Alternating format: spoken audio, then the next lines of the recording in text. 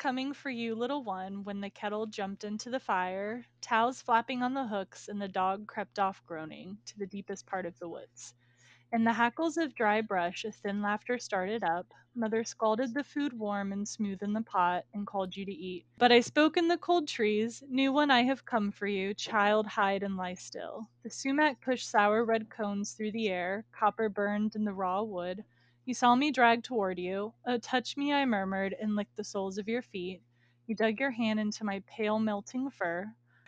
I stole you off, a huge thing in my bristling armor. Steam rolled from my wintry arms, each leaf shivered from the bushes we passed, until they stood, naked, spread like the clean spines of fish. Then your warm hands hummed over and shoveled themselves full of the ice and the snow.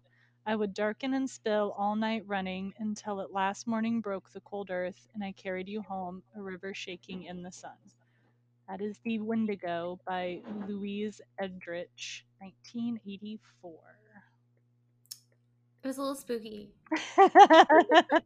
It is. It's supposed to be. There is a lot of, I don't want to say bad words because really I can't say there's no bad words. There are bad words, but like, like sour and scorched Yeah. and like all these like words Melting that really just make you fur. cringe a little. Yeah, and like like the way that they do the like imagery is kind of like you can kind of see, lapping at the soles of your feet, like it's just kind of this creepy little thing going on. Alrighty.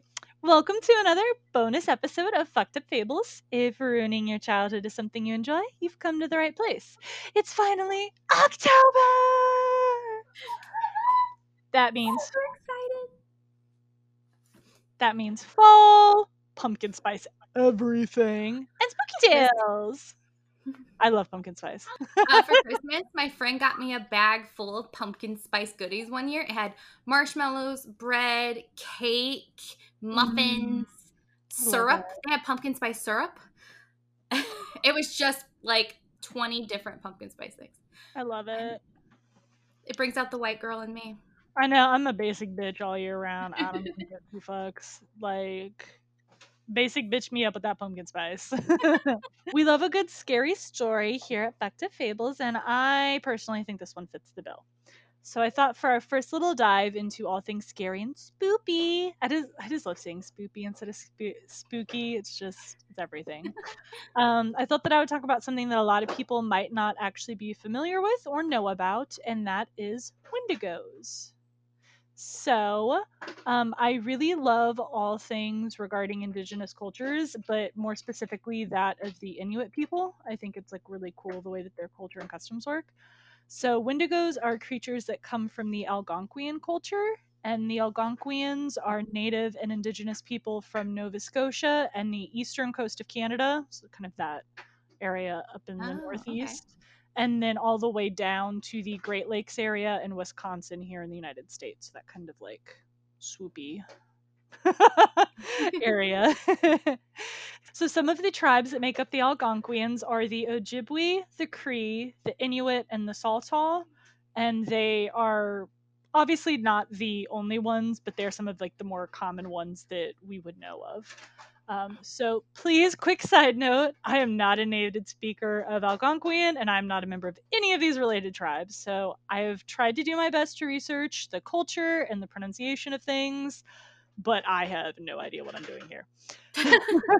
So if you do want to learn more or like learn about how they actually pronounce these from like a native speaker, there are a ton of websites out there that you can find that they have created kind of for this purpose to share their culture with other people.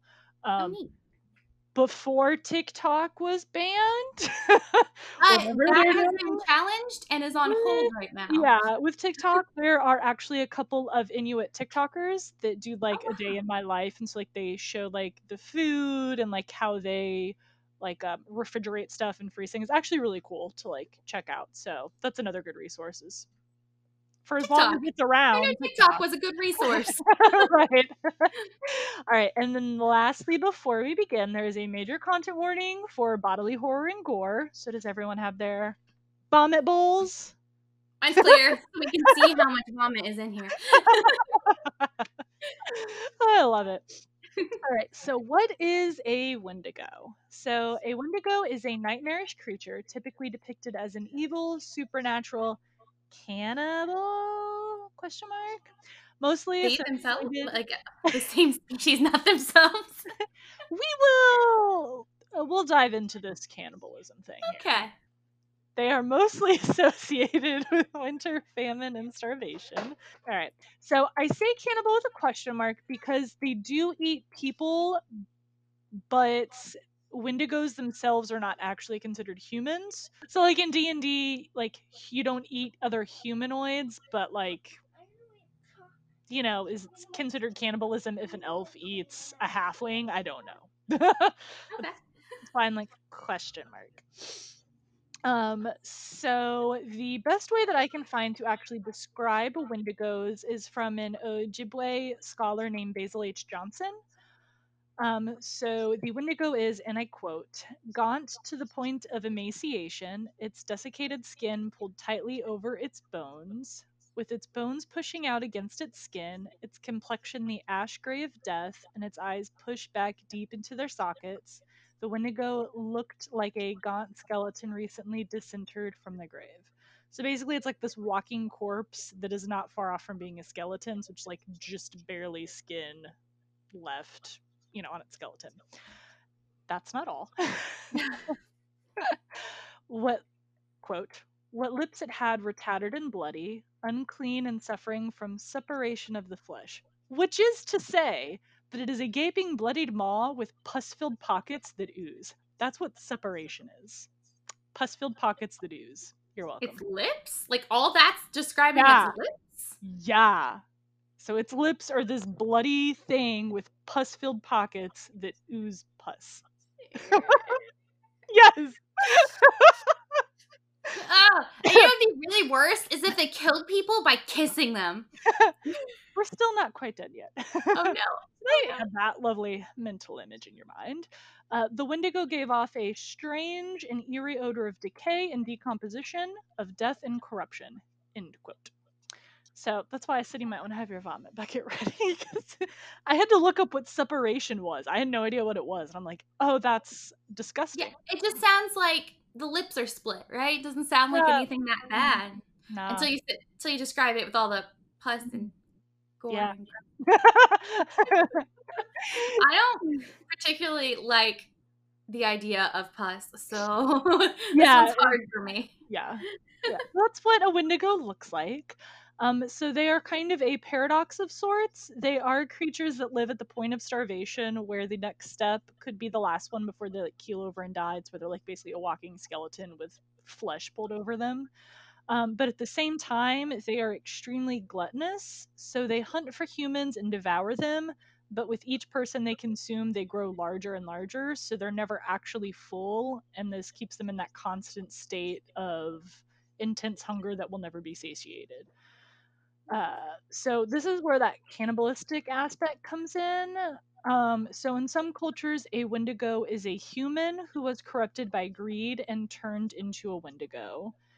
Some other cultures say that a Wendigo is created when people are forced to resort to cannibalism. So if you had to willing or unwillingly participate in cannibalism, this is what you would turn into. And then another group of people believe that Wendigos are creatures that steal people away and swallow them whole. And then inside of them, they keep them trapped in like this block of ice. And the only way to free that person is to have a young girl tempt them to be like their next meal. And when the Wendigo gets close to them, they will pour boiling lard down its throat, which frees the trapped person and kills the creature. Your face.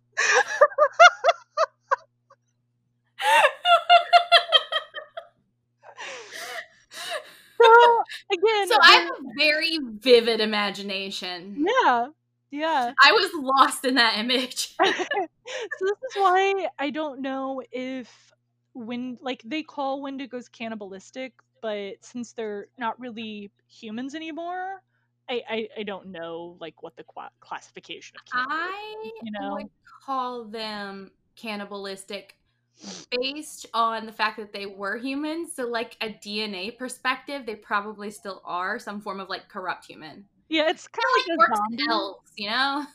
Yeah, it's like a zombie. Like, is a zombie still considered a cannibal, or is it like this gray area because they're not? It's they're cannibals. I don't know. They're cannibals. So the belief from Wendigos, at least from what I could find out, it was used as a means to show that like moderation in all things is how you should act, and that being greedy and having like the hoarding of wealth and all of that turns you into a monster.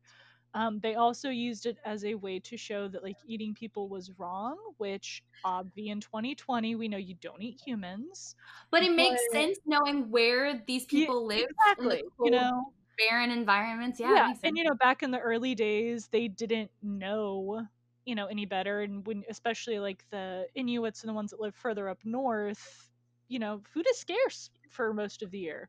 So I'm sure that there were, instances of them being trapped somewhere and having to eat people, like that one plane crash where they all froze and they had to eat people to survive because they were like For the without Donner Party.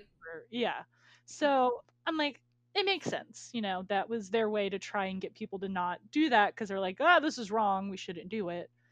I was like, oh, okay, I get it. So I did find some accounts of Ojibwe and Cree tribes who would do ritual dances to keep Wendigos at bay. So if they did these particular rituals and dances, it would keep the Wendigo creatures away from their tribe for a time.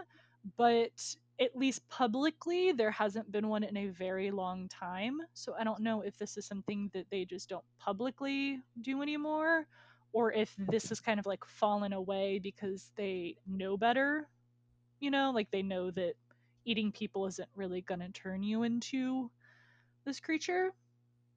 But um do we really know? yeah.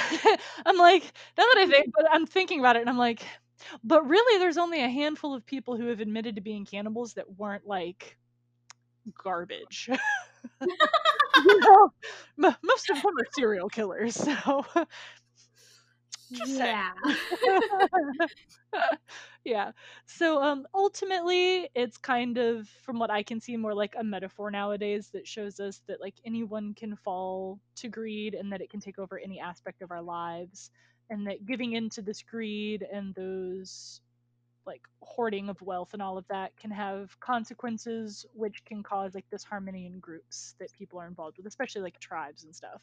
So it's more of like a cautionary tale to be mindful of what we have and then learning when we've eaten our share, if you will, when we've taken all that we really need. So if the Wendigo doesn't sound familiar, don't worry. There's a reason why I picked it. So there are some popular TV shows that have shown a Wendigo or something similar. As Titania pointed out, Charmed actually has an episode. It's in the first season. It's called The Wendigo. And after listening to this and then going back and watching it, you're going to realize that they weren't, it's not really, it's kind of like a hybrid of a werewolf and a wendigo. So like Piper gets attacked by a wendigo and starts to turn into one because she got scratched, which is more like werewolf lore than wendigo. But it is this kind of creature who's gluttonous, who's trying to eat the hearts of people. Like there are some aspects of it. And I believe Supernatural also has a wendigo like creature, but that one, they don't actually show you the creature. It's mostly like hidden in the shadows, which just kind of adds to that spooky effect. I love when movies and shows do that, where it's kind of like up to your imagination what it actually looks like. There was a movie that starred the other Olsen, what's her name, Elizabeth Olsen, where they left out the soundtrack. So all you have is her, and they used darkness for effects like that, and they didn't use any sound effects or any music. So it like Ooh, it, that's it creepy. not yeah not, it not being what you expect. You Yeah, expect horror movie music. It made it even creepier. It was yeah, a really really fun experience. yeah. Subtle things. I like things like that, where it's like not your traditional in your face. It's kind of more that suspense that like the old horror directors, Vincent Price, Alfred Hitchcock, whatever, Yeah. they kind of did things like that to make it seem a little bit more believable, realistic, whatever. So I did actually find one. So this surprised me because I went looking to see what a Wendigo has been in, and I found probably the most famous example of a Wendigo, and I was shocked. So there's this fun little book slash movie that they remade by Stephen King called Pet Cemetery, and that's where he got the idea for it from, was from Wendigos. I hate that movie so much. I was shocked. I was like, "Wait, Pet Cemetery is based on Wendigos?" It is based on Wendigos. I thought it So was based on zombies. I don't know what I thought it was based on. I just assumed that he was like most kids who have an animal that dies young and wishes that it would come back, and boom, Pet Cemetery. But yeah, apparently the inspiration for it came from him learning about Wendigos. Oh, that makes it even creepier. Yep. So, on that note, we will end our little spoopy bonus episode. I hope you enjoyed the terrifying story of Wendigos and the lovely poem. Good luck getting to sleep tonight when all you can think of is that pus filled mouth creeping out at you, Joker style. I'm just saying. So, next week, Titania is going to be tackling her spooky tale. Do you know what you're going And to I do? finally decided what I'm going to do. What is We're it? going to dive into the realm of fairy. And Oh, I'm going to okay. pull out two of my favorite creepy fairies. I think you purposely started with a long sound at the beginning because I swear you were about to say Phantom of the Opera. I literally bought Phantom of the Opera just to troll you because I really wanted to do Phantom because a lot of people don't realize that the original book is actually a horror Yeah, it is. versus romantic musical. So I Yeah. thought that'd be an excellent topic, and I know how much you hate it. And I was like, I should totally do it, but I decided to go back to fairy. I appreciate that. Phantom of You're the welcome. Opera will forever haunt me. I literally cannot escape it. It's a running joke with some of my coworkers. I am always the one who stumbles across something Phantom of the Opera related I love Phantom. without ever trying. Like, a friend I knew in high school will post a meme and it's Phantom of the Opera. And I'm like, why? Why? I got nothing. Oh, my camera's shaking. I'm sorry. I love So Phantom. stay with us as we count down the days to Halloween. Check out We're our videos to see our awesome little witches hats and see what costume we're going to be in next time. Ooh, I don't know what we're gonna do next time. You're doing fairies?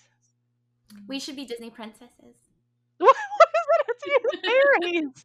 Other than Sleeping Beauty and Tinkerbell. I feel like we should be something sweet and innocent to contrast against fairy. We could be good Fairy's fairies. not a sweet and innocent place. Or we could just get fairy wings.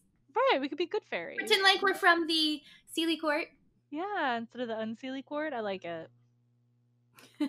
Though both are equally as treacherous.